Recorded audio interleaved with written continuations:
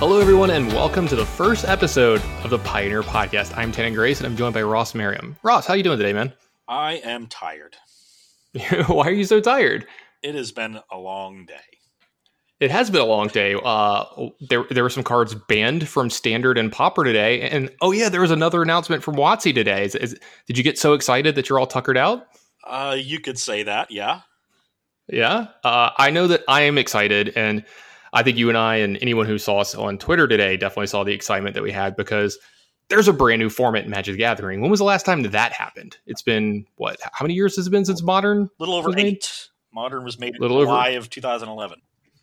Yeah, so we've got a new format. It's called Pioneer. And do you want to tell the people a little bit about the brand new format that we're going to be playing soon? Yeah, so Pioneer is going to be non-rotating like Modern, but it will only allow cards from Return to Ravnica and up. So that's about 7 years of cards, which is pretty similar to what Modern was when it was first announced. Modern was 2003 and up, so 8 years of cards for them. And it's going to act pretty similarly. And so we've sort of, as a community, expected a format like this to come out for a little while. We had the historic format announced earlier this year, but with very little, competitive support for it. There wasn't a lot of buzz around that announcement like there was for this one. I think, Pioneer is going to be that next sort of in between format, the way Extended happened and then Modern gave way, or Extended gave way to Modern, and now we're going to have Pioneer. I don't think Modern is going anywhere. I think Pioneer and Modern will exist alongside each other, but there's a lot of reasons to be excited about Pioneer being next to Modern, not the least of which being the incredibly wise decision to ban the fetch lands. Yeah, I mean, it's a pretty big thing, and we're going to get into that in a second because I know you want to talk about that for a little bit, but I think that actually helps the format a lot in a bunch of different ways. For one, I'm a big fan is this format's going to be a lot more affordable than Modern is in the past. I mean, like if you look at the average cost for a Modern deck, you're looking at like 4 figures for a lot of them, or like high, $600, $700, $800. Not to mention if you want to make your deck look really good and have like some foils or something involved. And I'm seeing decks that people are posting that are only like a couple $100.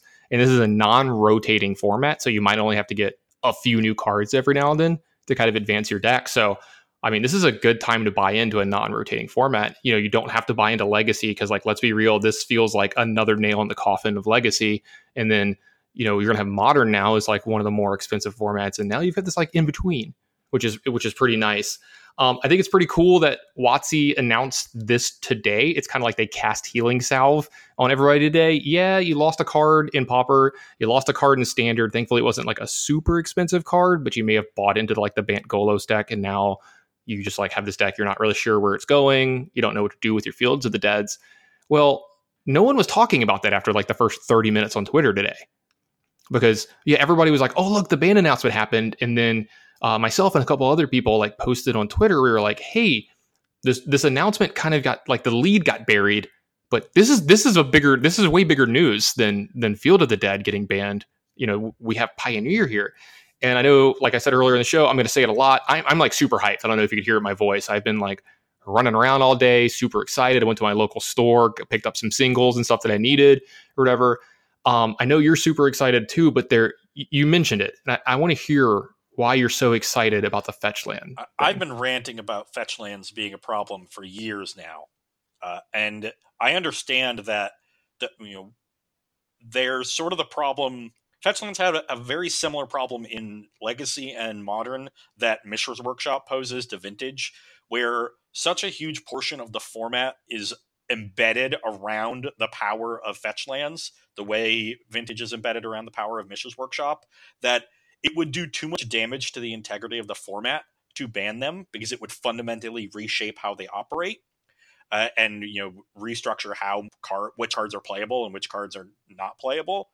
So they have to keep them around and do so much work to manage the cards around them. With Mishra's Workshop and Vintage, it's managing just low-cost artifacts that have a reasonable effect. And with Fetchlands, it's managing a whole host of things, from Deathrite Shaman to Delve cards to Landfall cards to any sort of graveyard enabler to any sort of dual land cycle that has the types attached that can potentially make the mana too good. So there's just so much going on. And that's before getting to your earlier point, which I think it was really important about the cost of them. They're so powerful. And we talk about, the cost of maybe shock lands, which are less expensive and less ubiquitous. It's fetch lands that are in all these mana bases in 8, 10, 12 copies.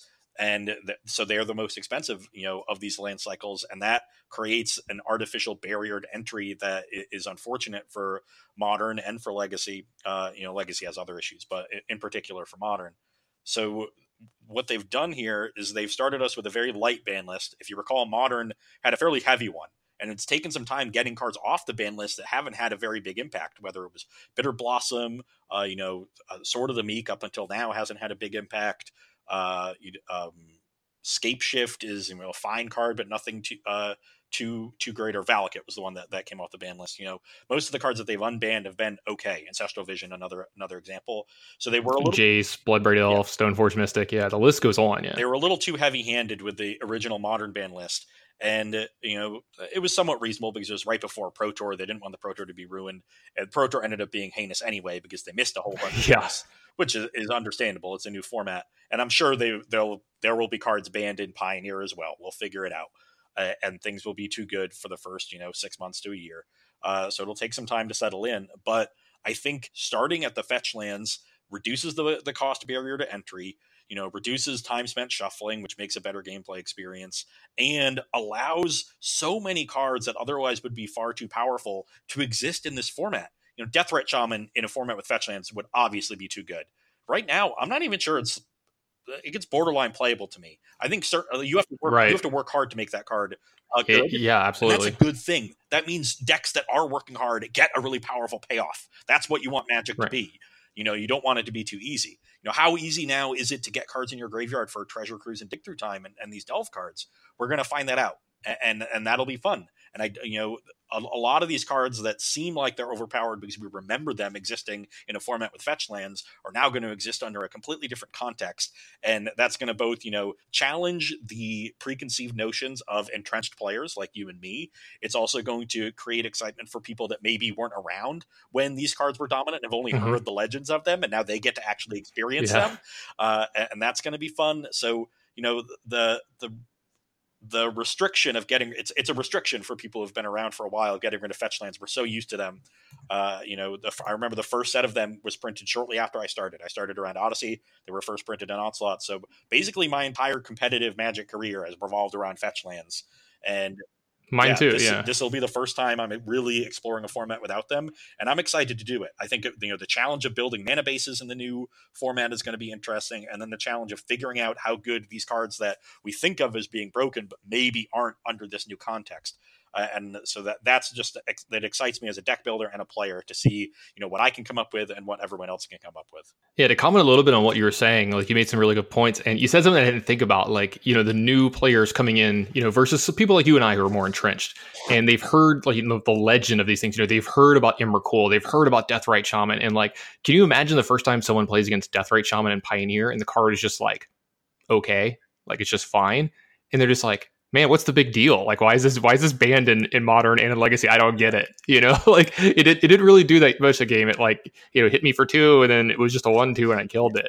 Like, you get what I'm saying? Like, they're not going to understand how powerful this card was and how format defining this card was. Like, I owe so much of my career to that card. But they are going to get a taste of it. Sometimes when the deck's draw does come together and they do get to consistently use it as a mana creature. And then after they've gotten ahead because of it, they're going to start exiling cards in their graveyard and dealing damage or gaining life and doing all the other things that Deathrite Shaman does.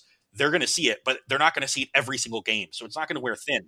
It's going to be exciting when it works, and it's going to be good that it doesn't work so easily. So, like, I just really like the point you made. It just feels like we're going to have very powerful cards in this format, which is okay, right? We're going to have Emrakul, we're going to have Dig Through Time, we're going to have, Treasure Cruise, but you have to go through more hoops to make them good. They're not like they were in their day where you were just rewarded for playing Magic so much by using fetch lands and stuff. Because let's be real, if fetch lands were illegal in this format, every deck would have blue fetch lands in it and would just have Treasure Cruise. You'd have to have like a very strong armament to not have Treasure Cruise or Dig Through Time in your deck, period. Because your mana base would just have it. And now, you and I, we'll touch on it later in the show. We tried to make a bunch of decks earlier today, and the mana bases were difficult. from time to time, we were like, which lands do we play? Do we play check lands? Do we play, we always say we're playing dual lands, but do we play these check lands, those check lands, the battle lands, the shadow lands? Like, which ones do we play? So I am super excited about a new format that is like quote unquote old, because you're getting to like mix these cards together, that you have all these memories of from the last, 7 years or whatever, or have you. And you're going to try them out with like, some new little pieces of spice here, some little pieces of spice there. You actually said it perfect earlier, and I'm going to steal the phrase from you. You said a lot of people are thinking about this format as modern light, and it should be more thought of as standard heavy. Yeah. And I think that's just nailing the head, like just hitting the nail right on the head. It's perfect, because like, I think my first foray into the format, and we talked about this a lot today, the ways people should be going at this is think about all the broken standard decks you've played over the last couple of years and the cards that really shined, and then go from there.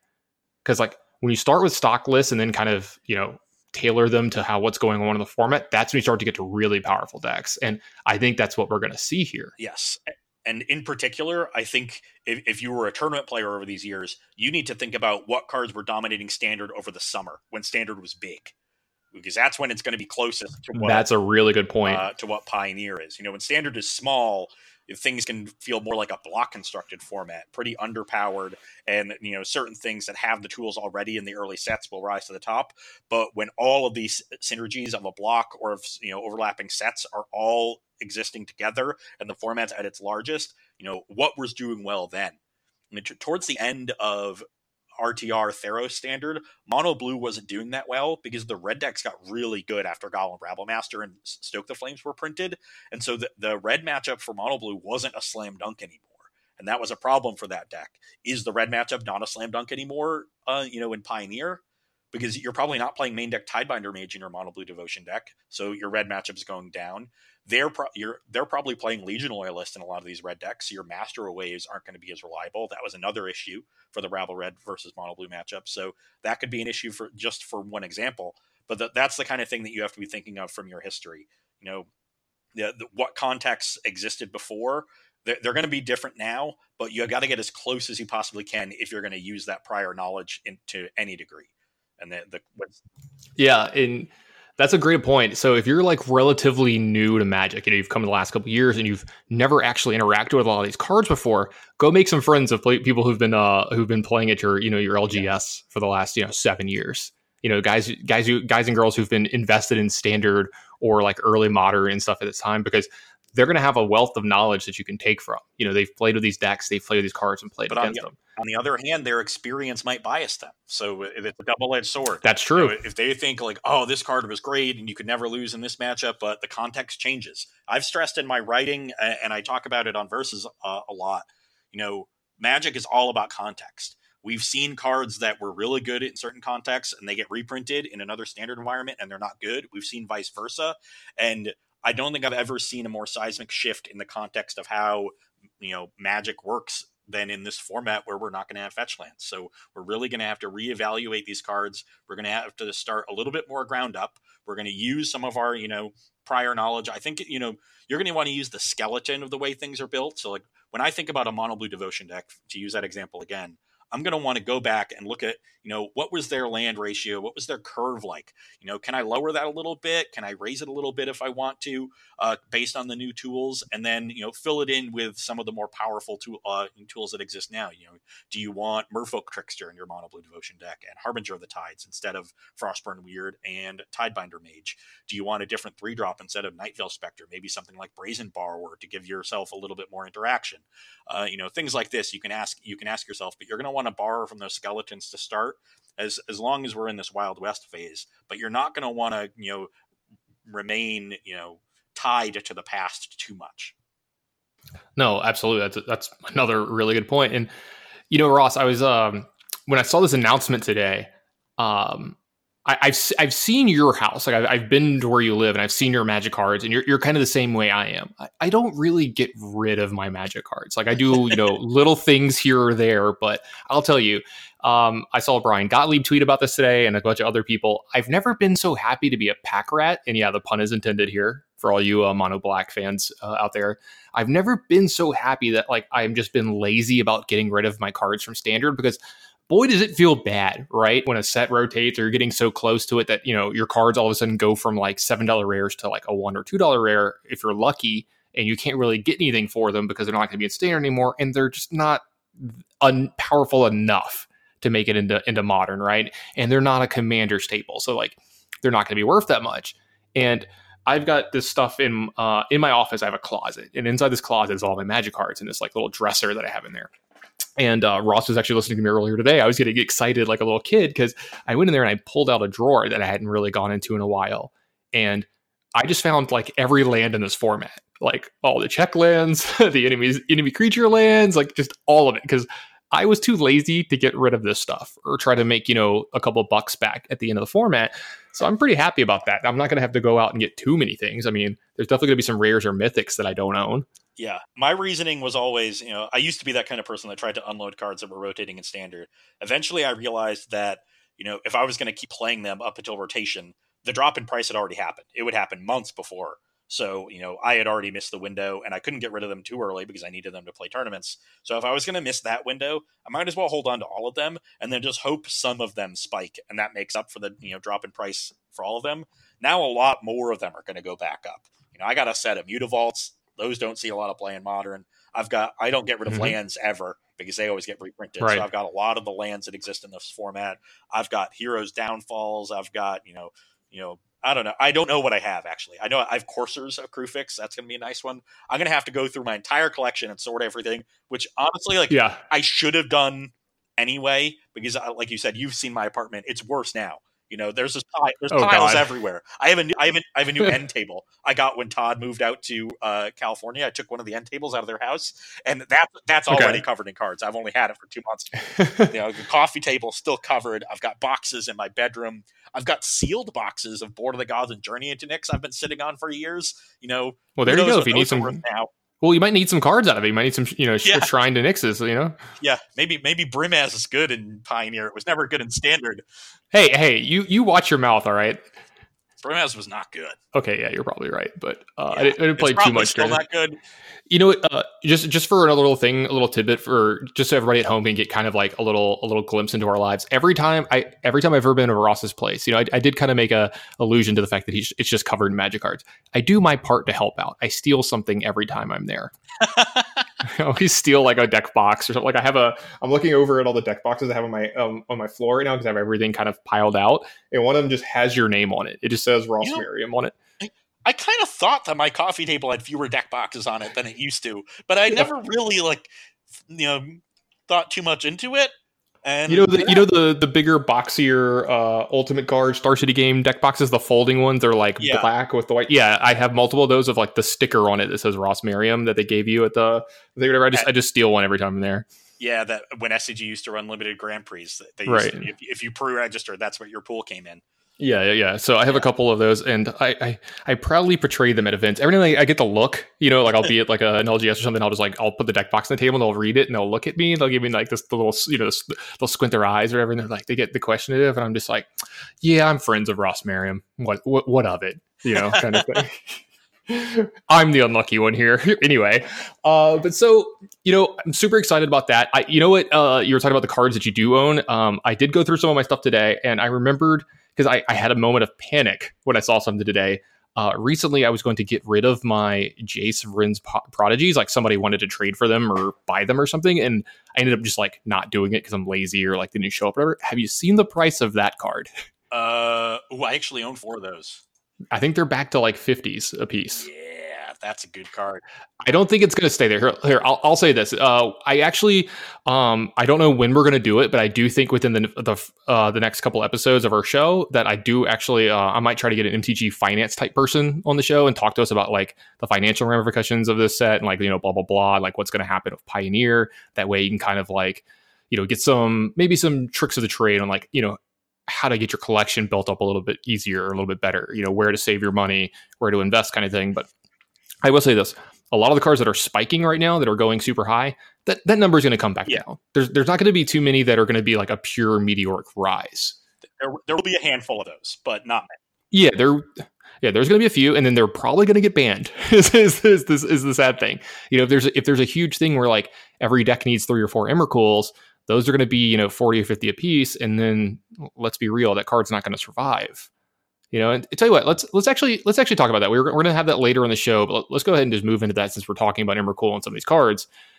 There's a lot of cards that spent a good bit of their time in Standard not being legal that are legal in this format. You said you had a list of them, right? Yeah, cards that were either banned in their Standard format or banned in Modern at some point. So we've got Aetherworks Marvel. I don't know what like new stuff goes into a deck like that, because you need so many energy cards. But if there's any sort of green cantrip that can help dig for Marvel, Emry can cast it from the graveyard if that's a thing. That's pretty big, actually. Yeah, so there might be a few upgrades here or there, but that deck will stay relatively the same. But it's going to do really powerful things. It's going to be casting Ulamogs and Emrakuls on turn 4.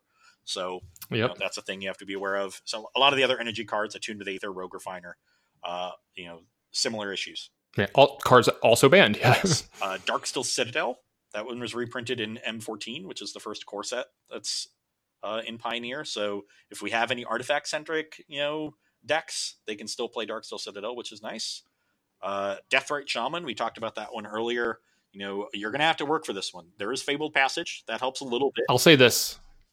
I'm willing to put in the work because I miss that little guy so much. Yeah. I think there's a lot of ways to put cards in your graveyard. We mentioned Jace Vryn's Prodigy. That can loot extra lands into your graveyard.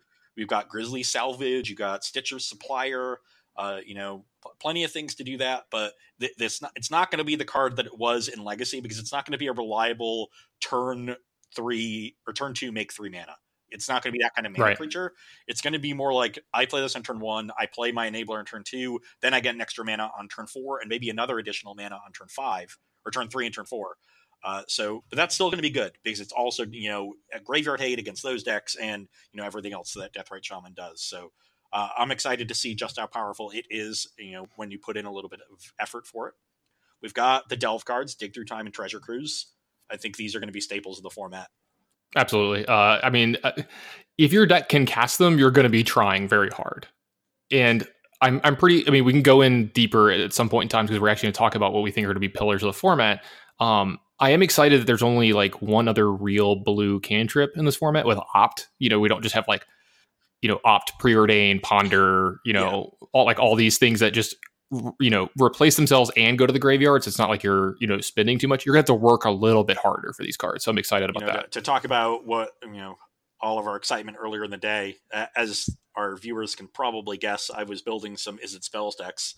And I commented to use, man, I would kill for a Thought Scour, just a Thought Scour. Tannen's response was, you do not want Thought Scour anywhere near this format.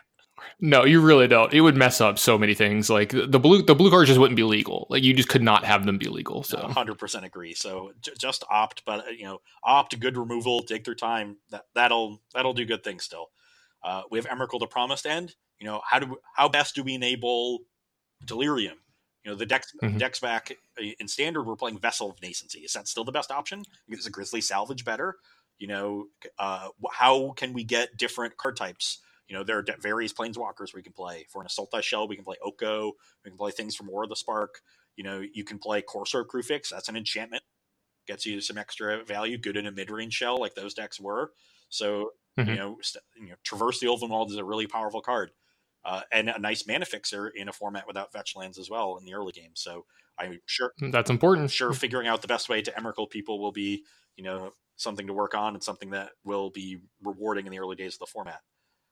Moving on, we have Felidar Guardian. How do we play our Splinter Twin combo? Yeah, and that one's one of the ones that I'm really worried about in this format. Is like that one can definitely be gatekeeping, kind of, as in like you can't really have fun. You're gonna have to play a deck that either can beat this one before it gets set up, or can do something about it at all times. Yeah, and make sure your deck can answer this combo. There are some colorless answers. There's Sorcerer's Spyglass. There's Pithing Needle. There's Walking Ballista is a really important one.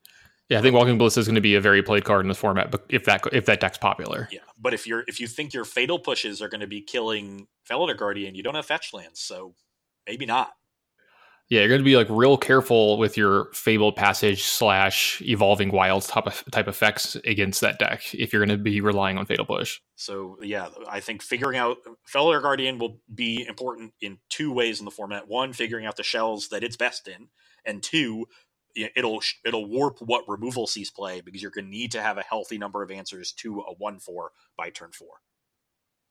Yeah, and I mean, not to mention, I mean, the card is just good on its own a lot of spots too. Like the deck around it is going to be built with like a whole bunch of things that do stuff when they come into play. Yeah. So if you're just trying to stop the combo, they're going to grind you out really hard as well. As we saw when the deck was in standard, it was so hard to beat the deck because it could check you as early as like turn 4 and sometimes turn 3 with like, if it had a ton of acceleration or something like that. If you have something like, God forbid, you have like Gilded Goose into like, I don't know, some other stuff, like I'm sure there's draws. Yeah. I mean, Landware Elves and stuff. And if you recall, in that standard format, when Felidar Guardian was about to be released, Reflector Mage was banned shortly before. So those two cards never existed in the same standard format, despite being printed near each other. Oh, that's true. They're going to exist in this format.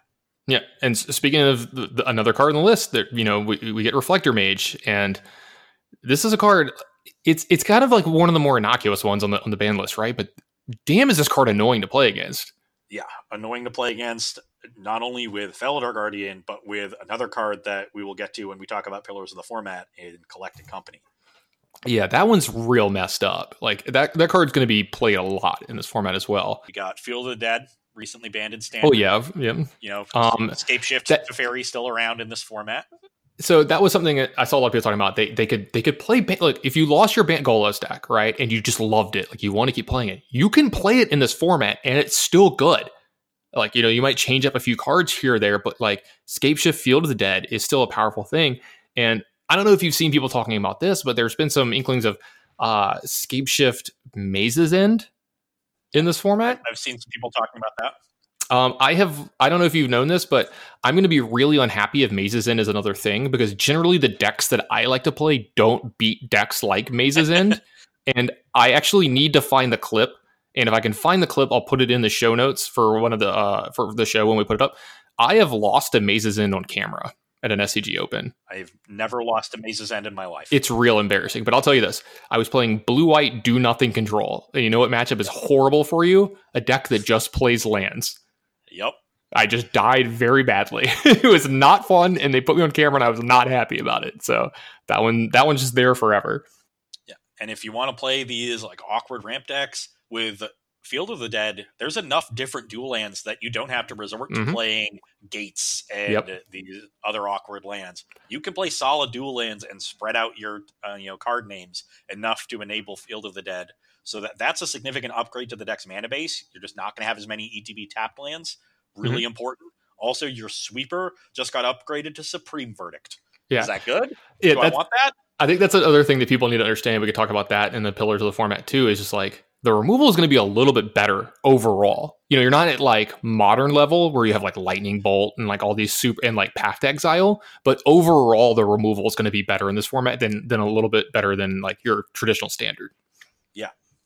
No, we've got to figure out exactly where it lies. It's obviously we're more powerful than standard, less powerful than modern.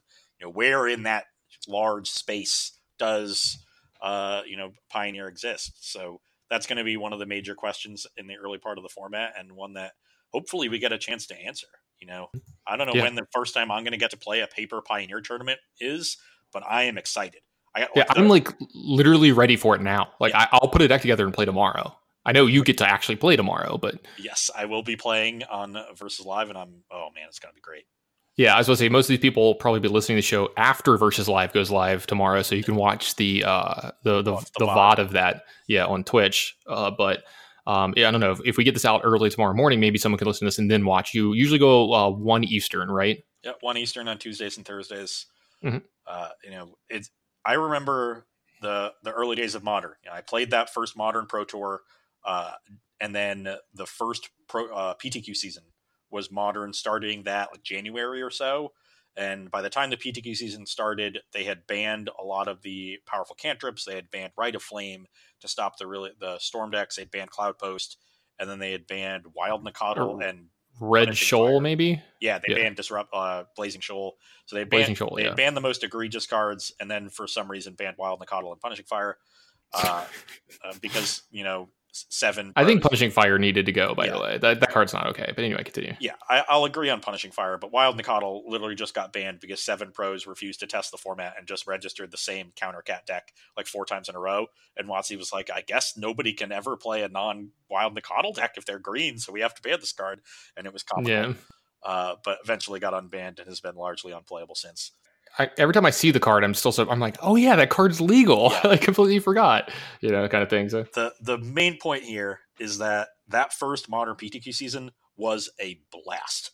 And you know what deck I played? I played what was that? Esper Delver. What? Look, I like Delver decks, but what? It was a deck that Jeremy Neiman, former Australian pro, wrote about on StarCityGames.com in 2011. Just a brew of his. And I was like, this deck is sweet. I'm playing this deck. And it was Delver of Secrets, Remand.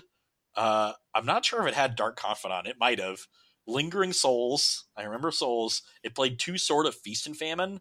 Like No Stone for I remember this deck now. Have you ever? I remember this. Have you ever equipped Sword of Feast and Famine to a Creeping Tar Pit? No, because why would you ever do that? Just that's so much mana. Yeah, but then you get it all back, and they can't block. I know. Oh, that deck was a blast. I think the reason I'm hating on this a little bit more is because like the thought of you playing a tempo deck just like makes my skin crawl. But like you probably played it fine back then. I think it's way past your prime of the tempo decks lately, though. Yeah, I'm hating on you. Yeah, just took second place with Mono Blue like 2 months ago. Yeah, I know. I'm just giving you shit. Just because I don't play them in Legacy, Tannen. I like to play my tempo decks without free counter spells because that's just cheating. It's too easy then. Fair. Fair. I actually have to decide when I get to tap out for my threats. You just get to do it with impunity. Yeah, that's fair. That's fair. Sorry. Anyway, continue your rant about Esper Delver. I'm done. The deck was not good, but it was super fun. And I really enjoyed that format, even though I did not do a lot of winning.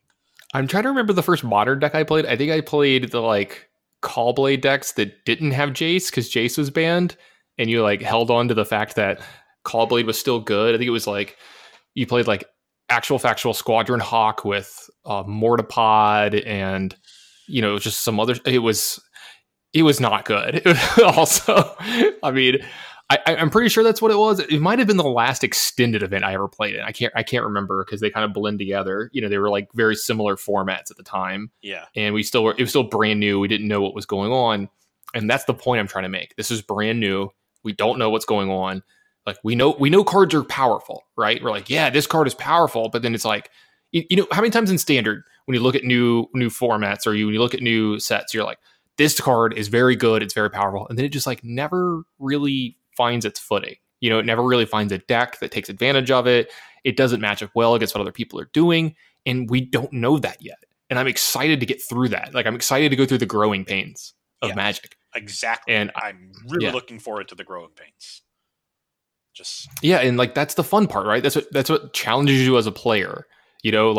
Also it's one of the most rewarding times too, right? Because if you get it right, if you have your deck geared the right way, you have the right sideboard cards, the right plan for this matchup, the right plan for that matchup, how to pivot here, how to pivot there, you're going to do really well in the first couple events because you're going to be so far ahead of people. So this is a brewer's paradise, and the kind of person who prepares really well and has a very good approach to the format, they're all going to be super far ahead. So I'm going to be super far behind because I'm good at none of these things that I just mentioned. So I'm looking forward to losing a lot, actually. So I'm super excited to see if I can get out of the rut with that. I have you and Brennan to help me out a lot. We chat a lot, and I do ingest a lot of Magic content. I'm going to be glued. I'm not happy that y'all are doing this tomorrow already on the stream because I got stuff to do, man, and I'm not going to be able to turn this off. And let's be real, I'm not going to get I'm not going to be able to get anything done whatsoever. I'm going to go pop some popcorn and get a root beer or something and just watch this and just sit at my desk and I'm going to be going through all my cards and brewing while you guys are doing this. I can't wait to watch it. Honestly, I'm just so excited. There's 21 more hours in the day. You'll be fine. It's only 3. Yeah. You'll be okay. Yeah. I guess I'll be all right. Yeah. We got 2 more cards I want to talk about on this list of banned cards. One, we tangented really well there. One was Nexus of Fate, which was banned in Best of 1 Arena Standard. Okay, sure. But I think with Dig Through Time, that's a really good card for a Nexus of Fate style deck. All I'm saying is like, can you imagine someone has Wilderness Reclamation in play, like puts the trigger on the stack, casts Dig Through Time for 2 mana, and then finds Nexus of Fate, like, or finds 2 of them. I'm having like PTSD flashbacks right now. Yeah, of that, because that sounds like something good to do. And the Nexus decks are pretty good at filling up their graveyards, right? Like you've got Search for Azcanta, Tamiyo. You've got Tamiyo if you want. You've got Opt. You've got you have actual factual fog. We had like 2 and 3 mana fogs. Actual factual 1 green mana fog is legal. Yeah. So I'm sure Dylan Hand is already in his I don't know where he brews decks, but wherever it is, he does that. He's already got his 4 mountains ready, sleeved up with the words Nexus written across them. Exactly. Clutching them like Gollum. Yeah, my precious. But yeah, there are certain decks I don't like playing against. That's definitely one of them. But it's gonna be cool to see if they get it right, right? Because like if they don't get it right, that deck's gonna be really bad. Yep. Like you're gonna play it in the tournament. Because you remember when Nexus first came out, I actually enjoyed playing against it at tournaments before they like really optimized the deck, because it was just bad. It was like almost like a free win. Their deck just wasn't very good. And so like we have to see if people get it right, because like what if Fog just isn't really good in the format? What if like there's not many decks that are actually like attacking you? What if instead you play Cyclonic Rift? I don't know. Float my mana on tap. Okay, you have no board.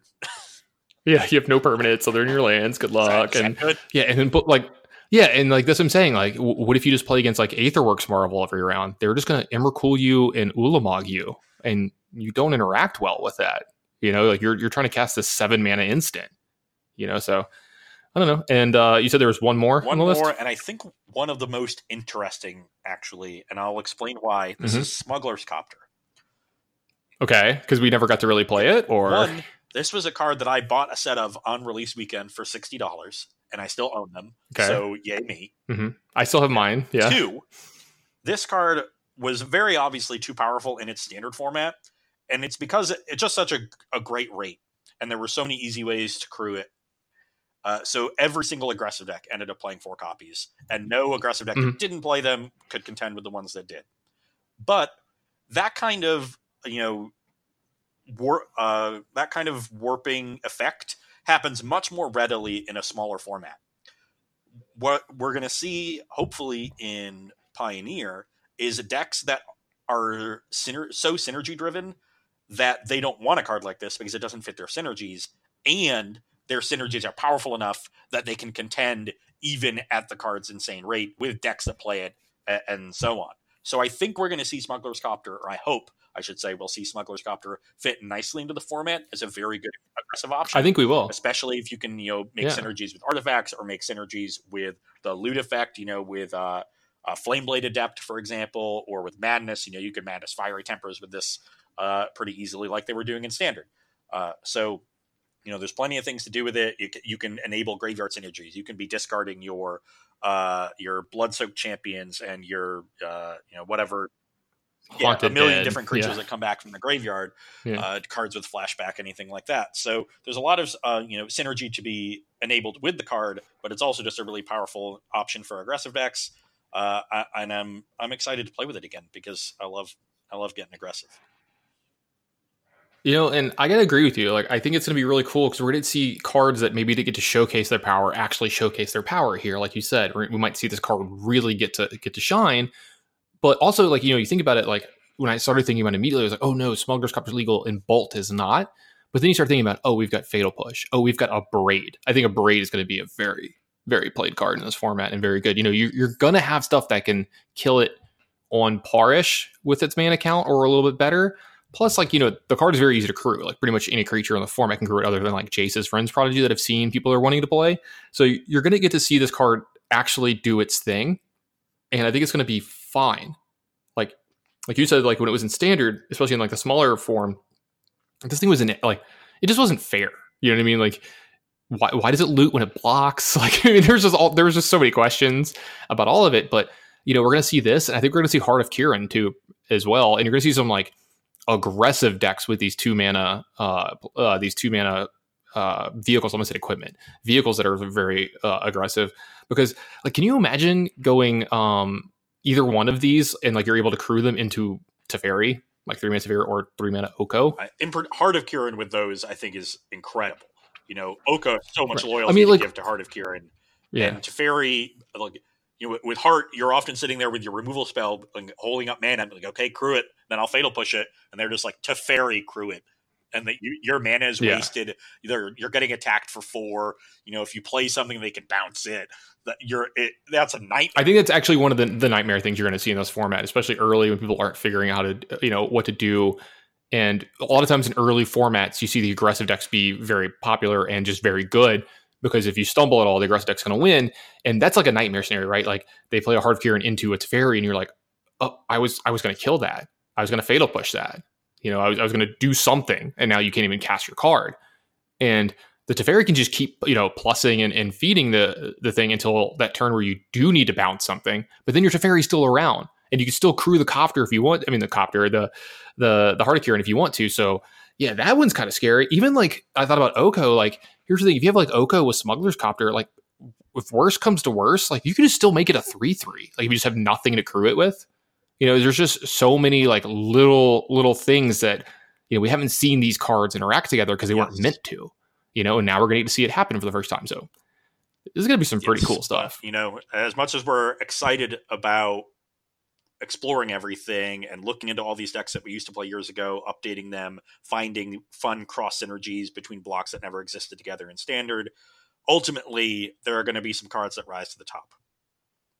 And those are going to be the pillars of the format, and that's what we're going to move to next. Talking about what we think those pillars are going to be. And from my side, when I think about pillars of the format, I always think about the premier cheap spells. When you think about the cards that have defined Modern over the years, it's the Faithless Lootings, the Ancient Stirrings, the Mox Opals, the Noble Hierarchs, the Lightning Bolts. It's all 1 mana and 0 mana cards. And when I think about the best 1 mana cards in this format, I think about Elvish Mystic and Llanowar Elves in green decks. I think about Fatal Push and Thoughtseize in black decks. I think about Monastery Swiftspear in red decks. And I think about actually Opt in blue decks. No, I think Opt's going to be really important. Yeah, I don't know if Opt will be a pillar of the format, but it'll certainly be a staple. When you talk about pillars, I'm thinking Swiftspear, Mana Creatures, and Thoughtseize. I think Thoughtseize it might just be the most powerful card. Well, maybe not the most powerful card in the format, but maybe the most powerful interactive card in the format. Yeah, I think Thoughtseize is going to be a huge winner in this format. If that makes sense, you're going to see this in a lot of decks, and a lot of decks are going to lean heavily on it as like, their way to like create a window to kind of get ahead of you. Make sure that they get to resolve a certain spell that matters, or they take the Feldar Guardian from you, so your hand doesn't function that well. You're missing that piece of your combo, what have you. I think Thoughtseize is going to be huge in this format for sure. And I think it's a good point to bring up that a lot of these like 1 mana cards are going to be good because, they each have their different thing. Like, Thoughtseize is going to punish you for like not playing to the board, or just punish you for any kind of hand that you have that's like relying on like, your deck's a house of cards. Like you need everything to work together kind of thing. It's going to punish you for that. And then I think of Monastery Swiftspear, I think of like, this is going to punish you for not doing anything, in a positive manner in the format. Like that's going to be the gatekeeper of like, you better do something fast because I am going to kill you fast, because that card is going to end games very quickly in this format. Even if it's just mono red, you put it alongside black. There's some good synergies there. You put it alongside blue. There's some good synergies there. I mean, we had like 3 or 4 different decks of Monastery Swiftspear in it today. Like that card is just going to be very powerful. Yeah, I would say at least that many. I've got 1, 2, 3. At least 3. Yeah, and I think that's going to be a big thing. And if you go on the other end, there's going to be some pillars of the format that are more expensive. It's not just the 1 mana cards. And like one of the ones that jumps into my head is stuff like Collected Company. Yeah. A card that's just build around me kind of thing. And then, we mentioned another one earlier in Aetherworks Marvel. If that's a thing, you pretty much have to build around that. You're stuck into, you have to play the energy cards. But going back to Collected Company, We talked about Reflector Mage, right? We talked about that not being legal for very long. That's going to be a very, very good card along with Collected Company. There's a lot of disruptive elements that you can play off this card that are just very, very good. There's just a lot of good rate creatures to play at that, and it allows you to play at a speed where you can do it in response to spells, you can do it end of turn, you can do it main phase to try to get ahead of people. But I think that's going to be a deck that's going to be very, very popular early in the format. We'll have to see if it's powerful enough. We still have Spell Queller and stuff like that. When you say deck, I'm not exactly sure what you mean, because there's about 17 different decks I can imagine with Collected Company in them. Right. I assume people are going to go kind of the traditional ones, they've been in the past. I agree. I think we'll see a lot of Bant. But, for my money, I've already built an Elves deck as Collected Company. Mm-hmm. I like the idea of that. You talked about it earlier. There's 8 Llanowar Elves, right? You get Llanowar Elf and Elvish Mystic. You do that, and I really, really believe you're going to see Once Upon a Time a lot in this format. And you put those 12 cards in your deck, your first turn is going to be very impactful every game. Yeah. You're looking at a super consistent deck. That's a turn 1 that cascades on turn 2 and on turn 3 and puts you further and further ahead. Yeah, and these cards are still good, later in the game sometimes too, but they're just so unbelievably powerful when you play them 1/1 that they're format defining. They're a pillar of the format, like you say. Another big spell that we're thinking about, possibly being a pillar of format is Rally the Ancestors. This is something that dominated a standard format. I didn't play that much during the time, but I definitely, kept up, because let's be real, no one ever really stops, right? I'd still watch coverage. I'd still read StarCityGames.com all the time or whatever, but I saw how good Rally the Ancestors was and how hard it was to hate out that deck. And I think that's going to be one of the big winning decks early. Yeah, I could definitely see that. I'm sure there are some upgrades over the years that you can add to that to make it even better. I think Nantuko Husk is just such a sneaky, powerful card, being a free sacrifice outlet. I mean, you mentioned earlier. Yeah, you mentioned earlier we're going to have Stitcher Supplier now, and that was a card that was not available to it before. There you go. Upgrades right there. And I think Stitcher Supplier is was quietly one of the better cards printed the last few years. If you haven't seen the effect it's had on a lot of strategies, it's gotten multiple cards banned itself. Yeah, no, it's just a very, very strong enabler. I definitely think we'll see that as far as graveyard decks go. It'll be an enabler for them. We do have Narcomoeba and Prized Amalgam. We don't have Vengevine. No, we have Haunted Dead, though. If you wanted to go even super, super deep, though, I don't know how you would make of it. You still have Arclight Phoenix that can do an impression of Vengevine, but that's going to be kind of weird because you need spells. Yeah, that's a tough one. So but you have Creeping. That's a tough one to do. I'm just saying, this is a thing you can do. You have Creeping Chill. There's definitely some graveyard payoffs, but we do also have Graveyard Hate. There's Rest in Peace is in RTR blocks. So. Tormod's Crypt, yeah. So, but Deathrite Shaman, Yeah. So that's definitely, we should be able to keep those decks in check to some degree. There's so much to explore with this format. It's kind of overwhelming, to be honest. There's just too many ideas. Yeah, I just keep thinking about what are other pillars of the format, and you start thinking about.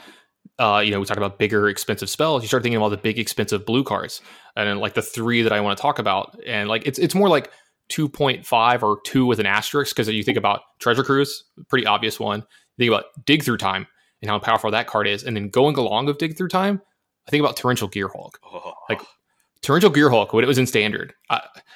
I can't stress enough how much I enjoyed casting this card. I actually went and got them out of my my little collection or whatever the other day. So I have 5 different Torrential Gearhulks. I have normal ones. I have Japanese ones. I have foil Japanese ones. I have what were they called? Masterpiece Torrential Gearhulks. I loved this card. Snapcaster Mage is one of my favorite cards of all time. I love this effect. You never had an instant in that format that was impactful like Dig Through Time is. That is, and that's the kind of deck that Dig Through Time wants to be in. It wants to be in a very much draw go style deck, same as Torrential Gearhulk. You get your removal spells, you've got some counter spells. I don't know, figure out which ones you want. There's plenty of options, but the direction the deck is going in. It's just about massaging the numbers and playing it. Yeah, just getting there. Trying to interact with your opponent on every turn up until turn 5, and then you cast Dig Through Time, and then on turn 6 you Torrential Gearhulk that Dig Through Time. And the game's just over at that point. Like it's actually over. Because the other thing is like not only just flashing back this really powerful spell, Torrential Gearhulk ends a game really fast. Yes. Like really fast. Also, here's another thing. I was going to talk about another possible pillar of the format or a deck that could be popular is like there's a lot of colorless creatures in this format, like Eldrazi and stuff like that. That's really powerful. We can get into that in another episode. Like I could talk for an hour about that deck. That seems cool. Torrential Gearhulk is a 5/6 at instant speed. There's not a lot of creatures that are attacking in this format that creature doesn't just gobble up. You know, the stats of being a 5/6 just work so well against all the creatures in the format. Then you're playing at instant speed, so it works well against all the spells in the format. I mean, the card's just very scary to think about, like it actually having good targets for an instant, because you know during its day, like the best thing you could hit was like Vraska's Contempt, and what was the draw spell called that gave you 2 energy? It was like Glimmer of Genius. Yeah, Glimmer of Genius. We got some big upgrades coming in this format. Because also, let's not forget Kolaghan's Command is in this format, and you could be like flashing back Kolaghan's commands with Gearhulks, get another Gearhulk back. I mean, like I'm getting chills thinking about all the fun things you could do with these cards. And then it's like it matters what form of control you want to be, right? Like you could just be like you said, the really classic do nothing control deck. Because here's the thing, I think another, like if you want to keep using the phrase pillar of format, is Supreme Verdict. There is a Wrath, there's a 4-mana Wrath in this format that you cannot counterspell. You know, you can't be like, you know, Spell Pierce is legal and Negate is legal. You can't just put these into your creature deck and be like, I'm going to stop them on the turn that it matters, and I'm going to be able to win from there. This thing is uncounterable, right? I got to tell you, Tannen. Good. I think Supreme Verdict might be my least favorite card of all time. Are you serious? It's just because like they just tacked on can't be countered on the so many cards back then. Yeah, literally my favorite thing to do is cast a bunch of creatures and then counter their sweeper so they're dead. And I'm a Delver player. Of course, I love that too. I just can't do it. Yeah, and it like leans you towards a deck. It's like if you want that, like you want to be that kind of deck that doesn't do anything, and you have all these sweepers. Like maybe Torrential Gearhulk isn't the thing for you. Well, I got good news. Sphinx's Revelation is legal. And if you've never had that card cast against you, the first time someone does it against you for like 4 or 5, it's going to feel really bad. Do you remember when that card was first printed? And it wasn't super, hyped during preview season. Right. But people were like, yeah, that's a pretty powerful card. Blue Sun Zenith saw some play, and this is better than that. But you still don't want like a ton of this X spell. And so you saw a lot of decks that early in the format that had a 1. Or 2, yeah. And people started playing with it. It's like, well, like I cast the first one for 2, and that was still felt pretty good. And then I drew another one, and then I cast that one for 4. And then the game was kind of over. And it's like, what if we just put 4 in our deck? Because it kept being so good at low numbers. And then we're like, oh, now I cast the first one, and I always have the second one. Right. The first one always finds the second. And yeah, the second one finds the third one. And then the third one ends the game. Because you just have way too many cards. You start 2-for-1ing yourself to answer creatures, and it just doesn't matter. Like that. Mm-hmm. You just get to restart the game and like gain all this life, and you get 7 cards back. You're back up to like 10 life or whatever, and the game doesn't matter anymore. Like the game is now over. And I think about it like when that card was legal in Standard, Ross. I don't know. I think over 90% of the time that I played Standard in that format, my deck contained Sphinx's Revelation. I think like 1 or 2 decks I just didn't play it. Like I played a different deck that weekend because I was like I want to try something different, or I thought something was like better positioned, et cetera, et cetera. And I still just beat my head against the wall of always playing the Sphinx Revelation deck, to the point where I still remember this very vividly. I had like moved to Las Vegas. I was living at Las Vegas time, and I was like not really playing Magic very much. I was like hanging out with my friends and stuff and blah, blah, blah. And I don't remember how it came up. I think we were watching coverage one Saturday, all just hanging out. I remember I was sitting there. I'm going to name drop a little bit. I was like sitting with like Eric Froelich and a couple other people that I was like hanging out with and living with, and Jonathan Job. And we were just chatting, and we were like watching coverage, and they said something about like, oh, we have an open next week. It's the last Standard Open before rotation. And I kind of just like sat up in my chair, and I looked to see where it was. It was in Atlanta, and I like got my laptop out, and they're like, what are you doing? I'm like, I'm booking a ticket to Atlanta. And they were like, what? I literally like just right then and there bought a ticket, flew across the country just to play the card one last time. Gotta get it in there. Gotta get my fix, man, But so, I mean, we could go on and on. There's so many potential pillars and build around cards that I don't want to automatically say, Aetherworks Marvel will be there. Emrakul will certainly be here. If there was one thing I am really confident will be a pillar of the format up to maybe being banned, it's going to be the Saheeli Felidar combo. Because the pieces blend so seamlessly with other cards to play a fair strategy and just incorporate this potential turn 4 win, or just turn 6 win from nothing. So to always keep your opponent on edge. But there's a ton of build arounds. The cards I'm confident that will be pillars are the disruption like Thoughtseize, and the really good removal like Abrade and Fatal Push. So like those kind of reactive decks. But there's still decisions to be made. Do you play Revelation or Dig Through Time? Because I don't think you can play both. No, I don't think so either. And I mean, like, let's put it this way: you can maybe play like 3 Revelations, 1 Dig Through Time or something. I'm sure there's like some number where it's correct to have like one of the other one in your deck or something, because the card is just that powerful. It's that good. And I do think that like one of the big blue spells will be a pillar of the format, like Dig Through Time, Treasure Cruise, or like Revelation. And I do think you could say Supreme Verdict is like a stress point of the format. Like the 4-mana sweeper that you can't counter. If you can use Spell Queller it, obviously, but all those other things. So when you talk about Supreme Verdict, you're talking about a unique effect, this universal sweeper that has a significant increase in power level on every single other example of its type in the format. Most of the other sweepers we see are either conditional or they cost 5+ mana. This one's unconditional, costs 4, and then even has that uncounterable upside. So it's just a notch ahead of everything else in its class. So yeah, that's the kind of thing that makes a pillar of the format as far as a reactive card goes. Fatal Push is the best piece of 1 mana removal in the format. Abrade is the most main deckable removal spell that deals with artifacts, things like that. Yeah, exactly. And I mean, like we said, we could just keep going back and forth on these all day. Like, what are the pillars of the format? But one of the questions that I have to ask you, Ross, is how are you casting all these spells? What's the mana going to look like in this new format? If you recall earlier today when we first started talking about the format, the first gather research I did was for non-basic lands. What lands do we have? Yeah, and so Ross and I did a little bit of the heavy lifting for y'all at home, and we're going to talk about. I probably going to say most of the non-basic lands that you're going to see in this format, especially the ones that are producing colored mana and the important ones. And let's start with the most important part of this format. All of the shock lands are here. Yeah, these are of the sets that we have every single example of. The shock lands are the best ones. So you're going to see a lot of these, like you have in Standard for years now, and you see in Modern. These are going to form the core of the format, which means mana bases are going to be somewhat painful. Mm-hmm. That's good for a couple decks. Yeah, speaking of that, we do have some of the actual pain lands, the lands that tap for colorless or one of these 2 colors, and it deals the damage to you. But we only have the enemy pain lands. But on the good side here, to go along with the shock lands, we have all of the check lands, all of the Dragon Skull Summits, Rootbound Crags, those kind of things. So you're looking at like a pretty solid mana base with just those cards to start. Well, those are good standard mana bases, right? When we have shock lands and check lands in Standard, you can generally play 3 colors without a problem. But we're going to want to play tighter curves in this format than we will in Standard. Right. And so are those going to be good enough? Do we want to do better than that? Maybe.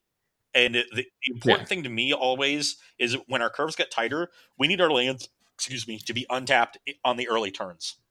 And so I think the fast lands are going to be really important in this format. And I think pain lands are going to be pretty important because they both do that. Mm-hmm. And fast lands, you're talking about something like Spirebluff Canal, yes. Right? And those 2 cycles are the cycles we only have the enemy pairs of. So I actually think enemy colored has a significant advantage on friendly colors in this format. For friendly colors, we have like the Shadowlands, the Port Towns, the Game Trails. The ones that are a little bit worse. Yeah. You have to do a little bit more to make them go into play untapped. And when you think about, well, we have 6 different dual lands of a certain type, say in like Boros, you can play Inspiring Vantage, Battlefield Forge, Sacred Foundry, what's the red-white check land? I literally just blanked.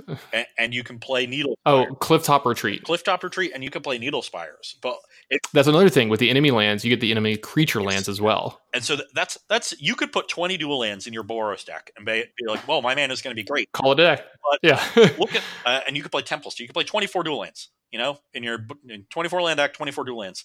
But look at how many lands are going to be entering tapped. Your Needle Spires always do. Your Temple always does. your fast land enters tapped on turn 4 and beyond, and your check land only has the shock lands to look at.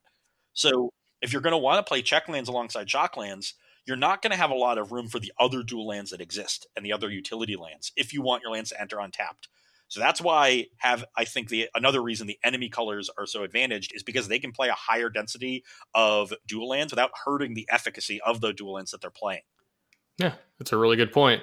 We have a couple other really cool things going on here. We have the Khans Tri-lands that are going along. So if you wanted to play, 3 colors, maybe even 4, you can do it, but you're looking at even more lands that come into play tapped.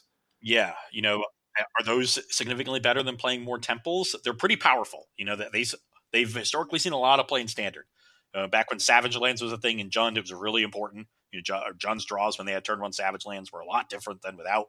And people realized that as powerful as that deck was in standard, one of the ways you could attack it was its mana base. People started playing a lot of Spreading Seas, to make them not cast their spells. We saw the same thing happen with Abzan Aggro when it had whatever the Abzan land was.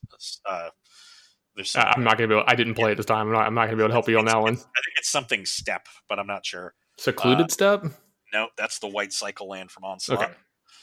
Anyway, regardless, those are pretty powerful lands if your mana base is stretched thin. But ideally, you would build your deck in a way that you can play temples instead. But it's nice to know they're there. Sometimes maybe the payoff is there for certain, especially if you're playing a specific con. If you're playing your Siege Rhino deck or your Mantis Rider deck, those lands could come in handy.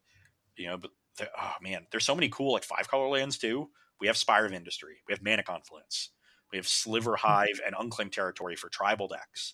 Yeah, tribal decks actually get a pretty big boost here. You have stuff like you said, Unclaimed Territory. You also get the new Nightland Tournament Grounds as well. There's a couple. Yeah, I mean, if you can make an aggressive Boros Knight deck or Black Red White Knight deck, your mana can be really good in this format.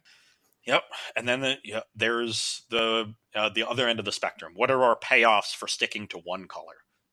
We've got Cabal Stronghold in black, not a super powerful land unless we've got a really good mana sink, but it does combine well with Urborg, which also exists. Yeah, I'm about to say Urborg Cabal Stronghold is a thing that I have to believe that even maybe some budget decks, fun decks, or even something that becomes competitive is going to be looking to do, because it's something fun and extremely powerful if you pull it off. Yeah, you're not going to get your payoff until turn 5, 6, 7.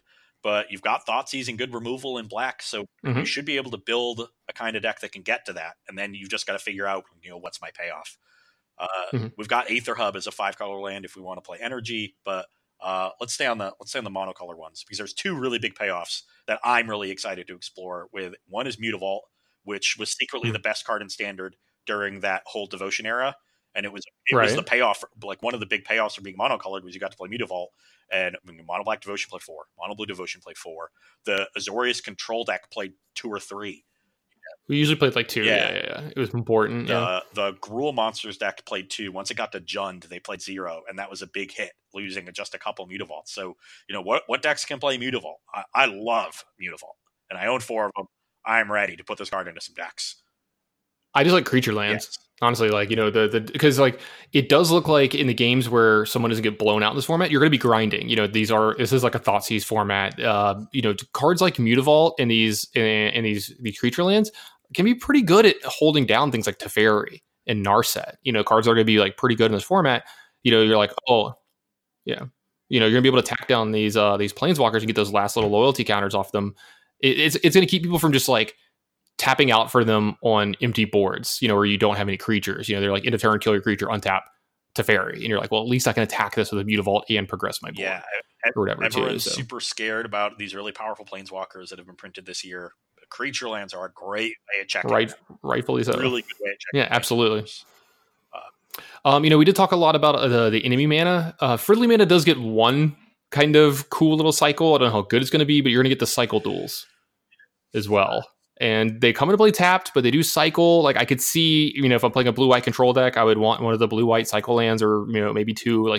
It coming into play tapped is not the end of the world, but later in the game that you can cycle it to, get deeper into your deck. That's pretty important. I agree. That is important. It's also a way to get lands in your graveyard for things like Deathrite Shaman, for things like Delirium. very easy way to get land Treasure for Cruise. Delve. So I think that's a cycle not to overlook. Cycling is really powerful. That's going to be for your slower decks, your reactive decks that are playing a high land count, because those decks are scared about flooding. This is just natural flood insurance, and definitely something to look out for. And they have land types associated with them, so they're going to help check lands. Oh, I like actually overlooked that. I had forgot that they actually had land types too, because yeah, I was gonna say they were played so little. Like, we played the red-black one in standard, and then a couple of the other ones would sprinkle in here or there. Yeah, I think there's going to be a bit of a dichotomy. The more aggressive your deck is, the more you're going to want to lean towards fast lands, pain lands, and then you're going to be more enemy colored. Mm-hmm. The more reactive you are, the more friendly colored you can be, because you just want to get those shock lands, check lands, more colors, and potentially the cycling duels as well.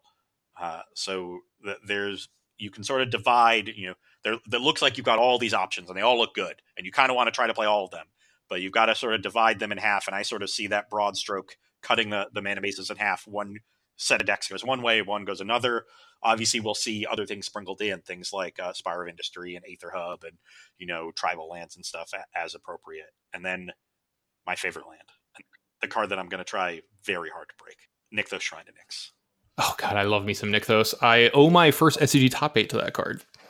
Oh, what deck did you play? Green-Red Devotion. I was one of the only 2 people in the room that knew to play that deck at the tournament, because it was the first tournament where like it really broke out. I lost that person in the top 8, and they won the tournament. So big surprise, right? I lost the top 8. But anyway, continue. Turn 2 Garruk, Caller of Beasts. I remember that deck. And Burning Tree Emissary is still there. We've got ways to push Devotion. I think you can do it in a lot of different colors. We're getting a lot of ways to do Devotion, right? Like Dominario is good at it. Throne of Eldraine has a lot of cards, and you've got to believe we're going to get some more Devotion cards coming up this year. I mean, everything has been pointing towards it. Yeah, I completely agree. So, what does a red Devotion deck look like with Goblin Chainwhirler? Is it better than Boros Reckoner? Maybe. Yeah. Fanatic of Mogus is a really, really powerful Magic card. Yeah, Chainwhirler sweeps up all these Llanowar Elves and Elvish Mystics that I'm going to be trying to play. Does Mono Blue Devotion want to play Tempest Djinn? Probably. Yeah, it's probably more aggressive, and that's like probably what your game plan is going to be than when it was Spectre or whatever. So you thought Cloudfin Raptor topped out at a 2/3 or 3/4? Wait till you start playing Tempest Djinn instead of Nightveil Spectre. That card's going to be 4/5. Yeah, we were talking about that today too. Like you will see some stuff where like I talked about, it was pretty cool that you might see a morph of like 2 different standards decks. Because like you've had Mono Blue Devotion and you've had like Mono Blue, I guess Aggro is what you want to call it, from last season. And they were like different decks. Like Mono Blue Devotion was like very much play to the board with a bunch of creatures, while the last one was like play a threat, play an enchantment on my threat and protect it. Play Protect the Queen. And where do you go from here? Because like each one had its strengths, and like you said, like that Mono Blue deck with Cloudfin Raptor might be really good. Yeah, and honestly, like they're both kind of, so they both strategically are quite different, but from the way they're built, they were both 52 shitters and 8 cards that the rest of them were trying to enable. Mono Blue, it was like Thassa and Master of Waves. Those are the cards you're trying to enable. And you're playing whatever cards that you can to enable them. Tribinder Veins in the main deck, sure, whatever. As long as I can play Thassa and Master of Waves and maximize their power level, I'm good. Then, the more recent Mono Blue deck was playing Curious Obsession and Tempest Djinn, and just figuring out the rest of the deck to maximize those cards.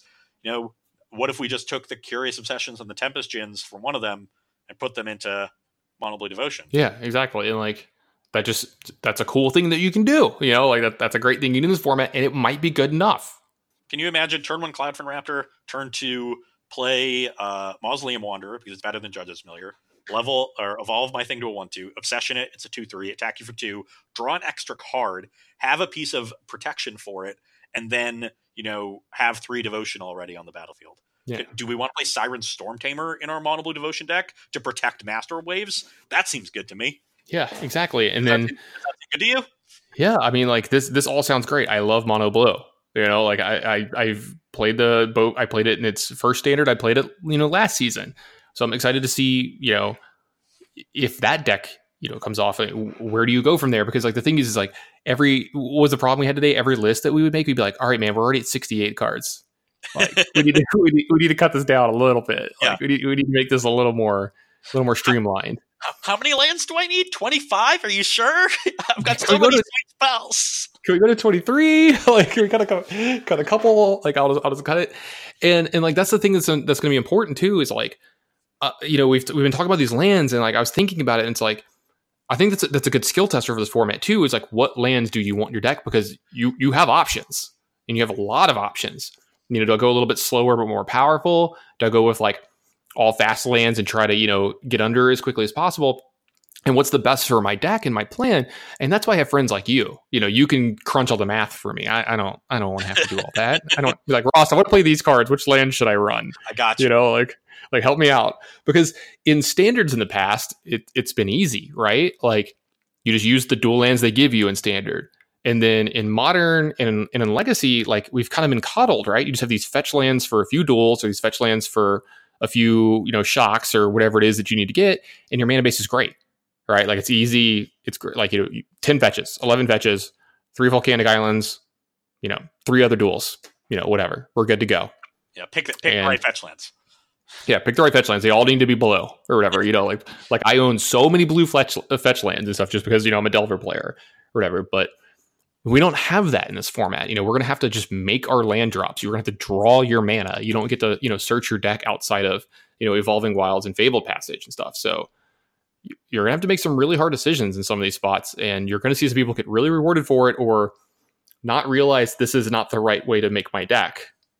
And so that's definitely a skill test of this format, especially early. I completely agree. And it's one I'm excited about because I think that kind of mana-based building is one of my strengths, at least when it comes to deck building. I'm not the best at identifying the most powerful shells. I usually will identify, a powerful shell, but you get rewarded when you identify the most powerful. But building the mana base correctly is something that I can definitely do, and I think will be really important. I agree in the early days of this format. So, yeah. And here's another thing. So, This format, it's going to be really relevant, right? Like we've heard about this for less than almost 12 hours now that we're recording this, and I'm pretty excited about it because I have the announcement right in front of me. This is coming to Magic Online in 2 days from now. We're still in the day of the announcement, but it's going to start on Magic Online on October 23rd. You're going to be able to start playing it with premiere and qualifying events happening really soon after that. And on the paper side, you're going to see it at a high level really soon as well. Like the Pioneer will be one of the first formats for the Players Tour series in 2020, happening in February 1st and 2nd, February 8th through 9th. The Players Tour finals, April 25th of 2020, will also be Pioneer. And then you're going to start seeing tabletop qualifying events for the Players Tour using Pioneer right after that, right in March. So we're going to, the format's going to be relatively new. We'll start to figure things out, obviously, but we're going to figure that out. But there's also going to be challenges. Like if for anybody who's an MTGO player, you have like the Pauper Challenge, the Legacy Challenge, the Modern Challenge every weekend. There's going to be challenges on Sundays, but no playoffs in 2019. So we're at least going to get some like higher level tournaments to look into, and there's going to be PTQs of this format starting November 1st. Wow. Like that yeah. There's also a MOX. Like 2 weeks. Say it again? 2 weeks from now, November 1st? Yeah, like November 1st, 2 weeks from now. There's also a MOX at the end of November 23rd of this format. Wow. So this is not historic. You know what I mean? It's not like, oh, you get to play it 1 day a week. We might support this. We're not even sure what we're doing yet. They are supporting this. This is a big time endeavor. They want this to be a thing. Also, they were talking about it on Twitter today. Magic Online was. There's only 5 cards banned, the fetch lands, like we mentioned earlier in the show. They said they're going to be very hands-on and aggressive with banning in this format. So, if something is way too powerful, you're not going to be like, man, we have to wait another month and a half. I'm not sure that's not how it's going to work out, but it sounds like they're going to be able to just step in and be like, hey, like we're changing this. Yeah. This card is too good. We let you guys, figure it out. It's too much. So I'm excited to be playing it this soon and hearing about this kind of support this fast. And this also leads me to another thing. So I do think this is a format that you're going to want to buy into. You're going to want to learn more about. You're going to want to hear more about. And we're going to be the best source for that. So make sure you follow our podcast and make sure you come back. But I firmly believe that you're going to see a lot of this at Premier Play next year at the expense of Legacy. Like, I really believe that the SCG Tour is going to have team events where it's standard, modern, and this format. For the love of God, let that happen. I am just sick of playing Legacy. I don't want to ever play it again. Honestly, if they changed the Players' Championship to get rid of Legacy this year and just played Pioneer in December, I would be ecstatic. I'm ready for it. I am not privy to any of these decisions made by Star City Games, despite working for them. Right. But you can be sure that at any opportunity I'm given to voice my opinion to those that do make these decisions, I will be pushing to have Pioneer essentially replace Legacy. Sorry, people that like Legacy. I think it's just going to be so much better overall. Yeah, here's the thing. I'm pro Legacy, right? It's my thing. It's my thing. It's what I'm known for. I love the format. I think it's one of the most pure ways that you can play Magic. I like it a lot. It's not a good format for growth of Magic. It's just not. Like, your average player can't play the format. The decks are absurdly expensive. It's hard to find copies of these cards. And honestly, like, how often on Twitter do you see before these team tournaments where people are like, hey, we need a Legacy player. Hey, we need a Legacy player looking to borrow these cards. And they'll list like 10 cards they need for the deck. And I'll just laugh. I'm like, this person needs 10 cards. They're worth $4,000. Like, they need 6 duels and like, some other card that's randomly $150 because it's on the reserve list. And we're not going to get into that like that. Oh, that's fine. I don't care. I don't care. I don't have opinions about that stuff. But I think for the growth of the game, the numbers that you see at these events, like, I guarantee you this. If the first team tournament that Star City Games has, where they use standard, modern, and Pioneer, that the first one that they do, if it's at a decent location, it breaks a record for teams. I guarantee it. It's going to be the biggest one that you've seen, because people are going to be excited about the new format. You're going to have multiple decks that are non-rotating, modern and Pioneer, and then you're also going to have standard, which, like, these decks aren't super expensive in comparison. So like the barrier for entry is lower. Yeah, and I think this is just a good thing overall for the growth of the game. I was at my local game store today at the middle of the day on a Monday, and people actually just came into the store to hang out, talk about, and pick up cards for this format already. Like, there's already hype. Yeah, it's honestly kind of incredible. When Modern was announced as a format, it was replacing Extended for the Pro Tour in Philadelphia, and they announced it, I think, 3 weeks out, but maybe only 2. I remember I had just started testing, actually, for that tournament, and I spent a night testing, Dimir Fairies against Azoria Stoneblade, because we knew those were going to be the 2 best decks. And we figured out very quickly that the Stoneblade deck was better. And then that night, or the next day, they announced, I think it was that night, because he used to, make the announcements at midnight. It was like, minutes after we were done testing for the night, they announced, oh, by the way, Extended is not going to be the format. It's going to be this new Modern format. Here's a 30-card ban list. It's everything 8th edition and up. Good luck. And like, Extended was like weird, right? Like, it was like kind of like Modern, but it had this weird rotation where it rotated every like 3 years or so. It was just, no one could keep up. They kept changing their minds. It used to rotate not that often, and it got too big, and Thopter Depth sort of ruined it. And so they changed it into basically double standard, and then that wasn't really a fix, and Stoneforge Mystic and Jace ruined that. And so they just sort of realized that the Extended wasn't fixable, and they needed a non-rotating format. And I think they sort of slapped together Modern pretty hastily. I have no inside information about this at all, but this is just my feeling from the way it went down. But the announcement of Modern was sort of first met with, oh, this is kind of weird that they just changed the format for a Pro Tour this close, and players were a little bit uneasy about it, but sort of understood where it was coming from, because we all saw the writing on the wall of what was going to happen. It ended up not being great anyway, because they missed so many powerful things in the initial ban list for Modern. But it was at least interesting to try to explore a new format. And then we didn't really get to see a lot of Modern on the competitive stage for a while. They played it at Worlds. They might have had a handful of Grand Prix or something in between. I don't really remember, but we didn't really see a lot of Modern, the everyday players, the PTQ level players, until that first PTQ season in January. So which was 4 months after that Pro Tour. So there wasn't a lot of immediate hype around the format. Um, there were talks for sure, but it's just not the same as it was now. And maybe that's the rise in social media. This was 2011. Before Twitter got really big. As it was really getting big. And now we just have a larger community, a more connected community, and we have this platform on which everybody just gets to sort of spew their hype into the void. And in this case, we're all seeing it, and maybe it was there before, but it was just muted by our lack of connection. But I'm really like, it's just been all day. And we're talking about it. We just made this podcast about it, sort of on a whim. This is less than 12 hours after I found out this was a format. And we're not only I've brewed about 20 decks. I mean, I am set to play it for the first time tomorrow within 24 hours, and we're recording and talking about it within 12 hours. And you will be the first widely consumed content on it. Like the first, some people have done like some streaming with it in free form, and there's been other things. Not to take anything away from that, but this will be the first like big foray into the format. That's pretty cool, right? No, it's great. I'm looking forward to it, and I'm looking forward to continuing to explore this format and talking about it with you every week.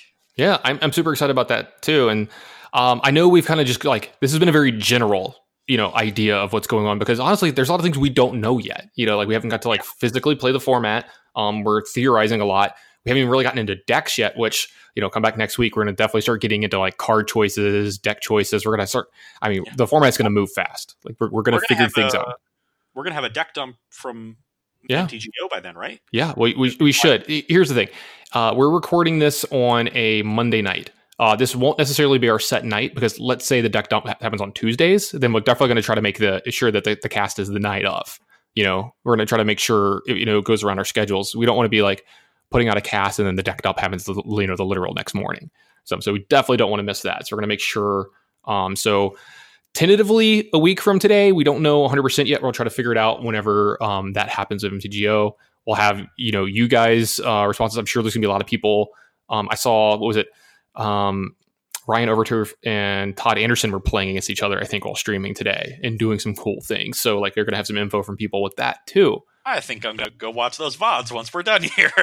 Yeah, I'm definitely that's my plan when I get into bed. I always like to watch something for 30 minutes to kind of wind down or whatever. That's my plan. I'm gonna go consume some more content of this format, because I just haven't gotten enough yet. But before we go, there was one more thing that we wanted to talk about. One more thing that I wanted to ask you, Ross. What decks or cards are you what's exciting you the most right now going into the format? What's getting you going? You're this card I want to brew with the most specific card, or was there a deck you missed and you get to do it now? So as for a specific card, I think it's one I mentioned earlier, and that's Nykthos, Shrine to Nyx. Over the years, I've become attuned to mana being so central to how Magic operates. And so I want to figure out how can I both consistently cast my spells in terms of getting the right colors, and then how can I break the one land per turn, rule of Magic? How can I generate extra mana? And Nykthos is such a powerful way to do it. And we've got lots of different things that can help enable devotion strategies, lots of good X spells. And I'm excited. And, I think you can do it in almost any color. So I'm definitely going to be looking to, brew with that card while everybody else is trying to figure out their 3 and 4 and million color mana bases. I'm just going to play a ton of basics and just beat them up. Yeah, just beat them up. Yeah. I think for me, I'm excited about a deck and a card. I'm excited about playing. I know this sounds weird, but I'm pretty excited about playing just do nothing blue-white control again. I really enjoyed that deck in Standard a lot. I might even dust off my Elixir of Immortality kind of thing. Just make people miserable, when I'm playing. But maybe we'll have to see. There's definitely some other decks in here that I have fond memories of, and that's another cool thing about this format we didn't touch on earlier. It's if you have a Standard deck that you really liked over the last couple of years, you get to bring it back. Or at least, get that nostalgia of a deck pretty close. And, I definitely mentioned this. Go ahead.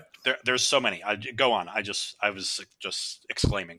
Yeah, and I'm really excited about casting Torrential Gearhulk again. I miss my little buddy. I love that card a lot. It's really good. And I can't wait to flex on people with just all the different versions of the card that I've got. I mean, like, which one, it's like, the little box with all your watches in it. And you're like, which nice watch do I want to wear today? I'm just gonna like open my box and be like, which Gearhulk, just like dusting them off, like which one am I gonna be casting on turn 6 today? So I'm really, really looking forward to and really excited about that one. But also, if you want to, just in case people hear it a little early, or they might hear it after the recording of your stream tomorrow, do you want to give us a little taste of what's going to be going on Versus Live? Yeah.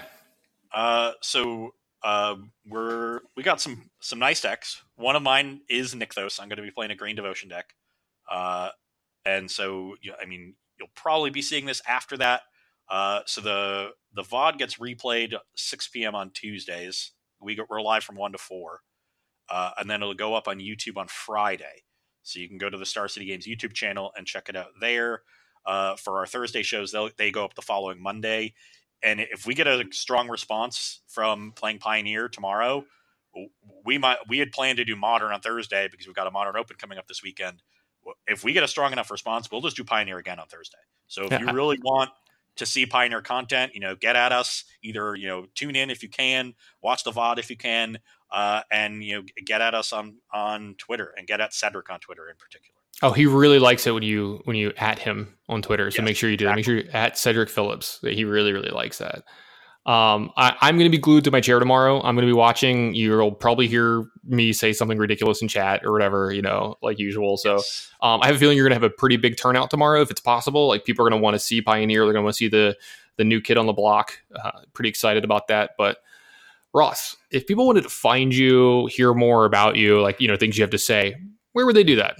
Best place to do that is on Twitter. I am at Ross Hunneds. That's ROSSHUNNEDS.